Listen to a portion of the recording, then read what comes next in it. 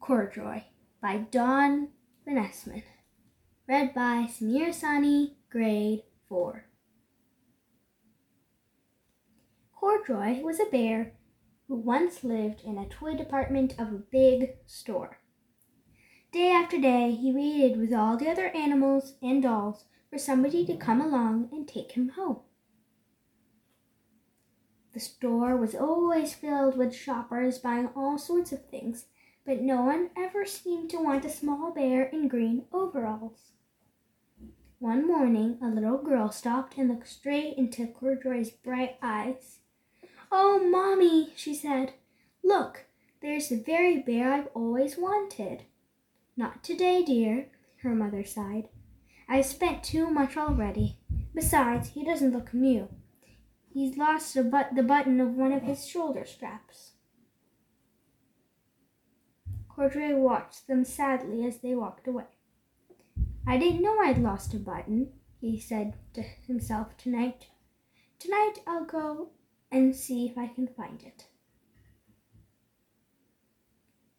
Late that evening, when all the shoppers had gone and the doors were shut and locked, Corduroy climbed carefully down from his shelf and began searching everywhere on the floor for his lost button.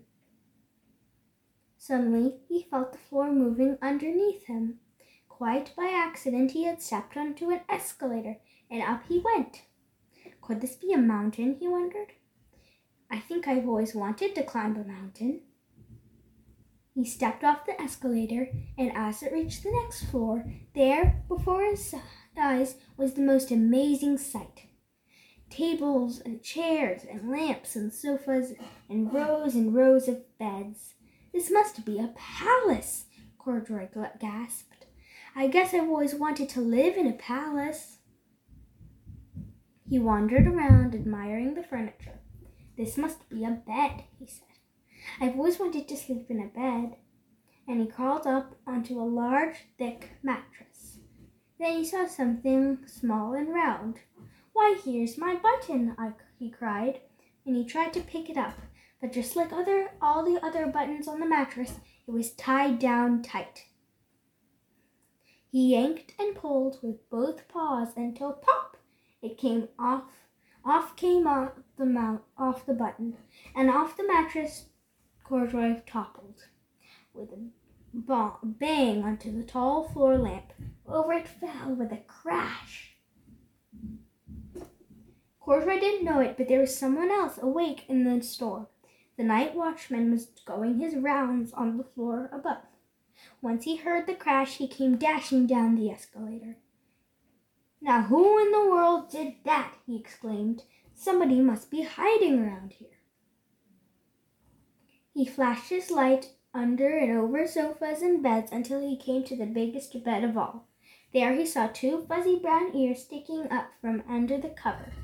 "Hello," he said. "How did you get upstairs?"